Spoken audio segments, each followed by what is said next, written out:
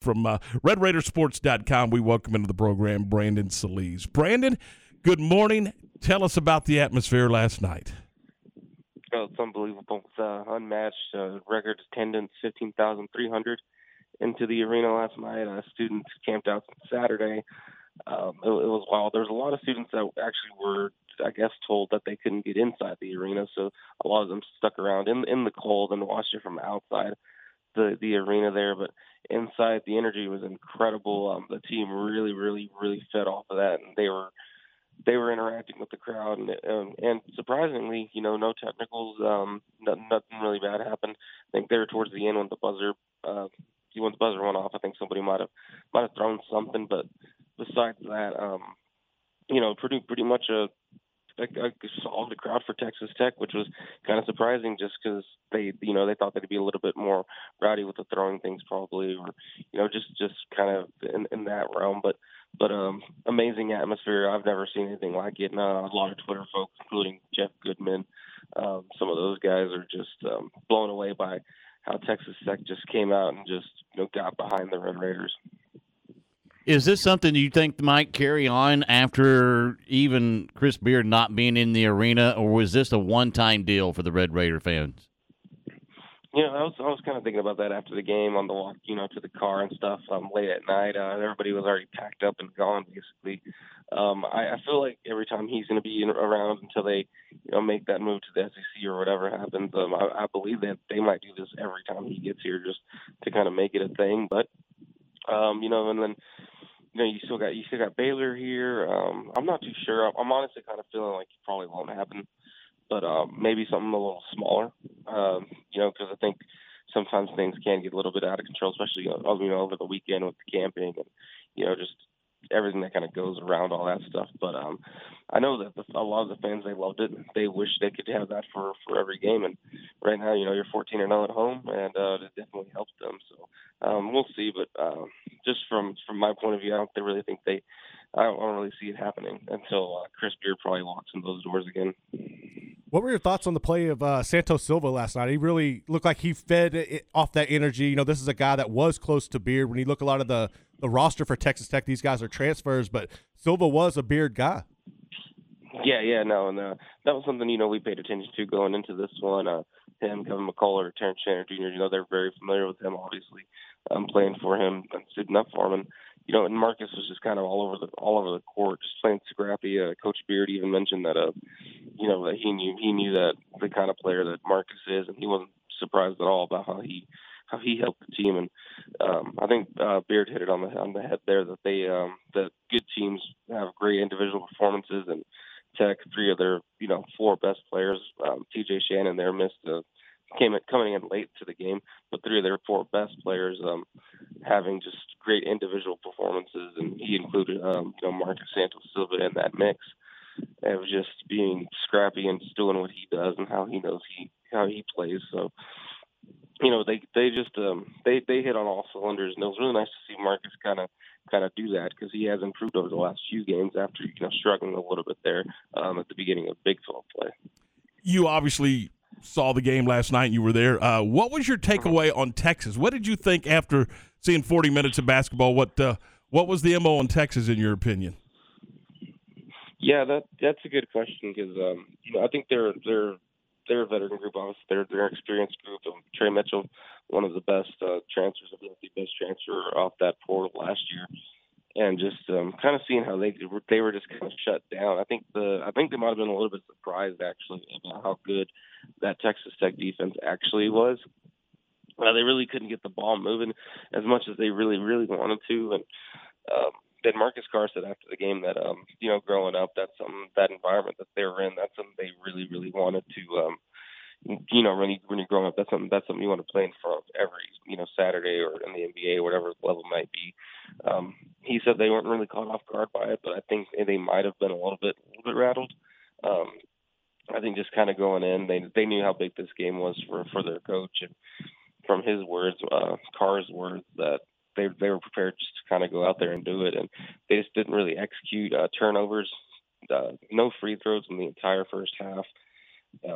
I just think they just kind of failed on the execution part of things, and and they looked like a good team. They made their runs. They made it a little close, but I just think they're not over that hump. Maybe similar to what kind of Coach Beard was. Like his third year or whatever it might, second or third year where he just kind of took a step back in production a little bit, but nonetheless, I think just kind of a mixture of all those things I just kind of hit on just kind of maybe played a factor into them not really being able to kind of catch up completely with the Red Raiders, even though they had their moments. Brandon, how good is this defense, and can it be consistent? Yeah, I think it can be consistent, and it was something that you kind of saw throughout the entire roster. Clarence Nadolny's grown on me personally a ton this season with his defense. Kevin McCullough has always been a great defender. We've known that. And Marcus Santos Silva, surprisingly, has been a great perimeter defender out there for them. So the Mark Adams defense, everybody knew whenever he took the job and whenever Coach Beard left April 1st that defense was still going to be one of the best in the country, if not the best. So I think they've really hit their groove now. And, they got Baylor still on the home schedule coming up and a few of these other, scrappy teams that they got to really get to. So we'll see how they kind of keep it going. I think right now they're really hitting on all those cylinders. I think they look really, really good on defense, and I can see it continuing. Brandon, what were your thoughts when Chris Beard had some fun there and threw Avery Benson into the game? Oh, that was a wild moment because he threw him in there pretty early too. Early. And super early. And I don't know, really if there was anything, behind that or anything. That probably would have been a great question to ask Coach. But yeah, just to hear how loud it was whenever that happened, and then when he took that wide open three, and then just missed it. It was insane. It was something I've never experienced before. So. And Avery's been that guy for Texas Tech back in the past. He was an energy guy, and I don't do every single Texas Longhorn basketball game, but maybe he's the same kind of guy there, and maybe that's what he was trying to get done. But I know the fans love to see him out there. Just the amount of boos was just it was insane. All right, let's switch gears. Talk a little football real quick. National Signing Day. Does Coach McGuire have something up his sleeve, or is this going to be kind of a quiet day in Lubbock? I think it might be maybe a little quiet here in Lubbock. I know he's landed a ton of guys already that, I forgot the stat off the top of my head, but he's landed, some 4-star guys already that I think combined the past 2 guys haven't really even hit on. So I think he's already kind of done his thing, and I wouldn't be surprised if they land a couple guys or anything, but I think it might be pretty quiet around here, especially with him being there last night with Ric Flair and stuff. So he might be his energy might be a little down today, but I wouldn't be surprised if he had something up his sleeve. But I think they might be done here for this class. How exciting are the students and the fan base for Joey McGuire? You mentioned that he was there with Ric Flair last night. He also brought tacos to the students. I mean, it looks like he is very engaged with this student body. Is that just something that we're seeing a little glimpse of, or just how engaged is he with this student body? No, he's probably incredible. I think I've been through three head coaches now with Cliff Kingsbury and Matt Wells, and now Joey. His energy is just a little different. He's more West Texas. If you've been to West Texas, kind of how these folks work around here. He's just engaged. He's tough. He's so far he's keeping his word on a lot of things that he's already set up, especially with recruiting wise, the staff he's built, and then just knowing the Texas high schools, and that's really shown on social media.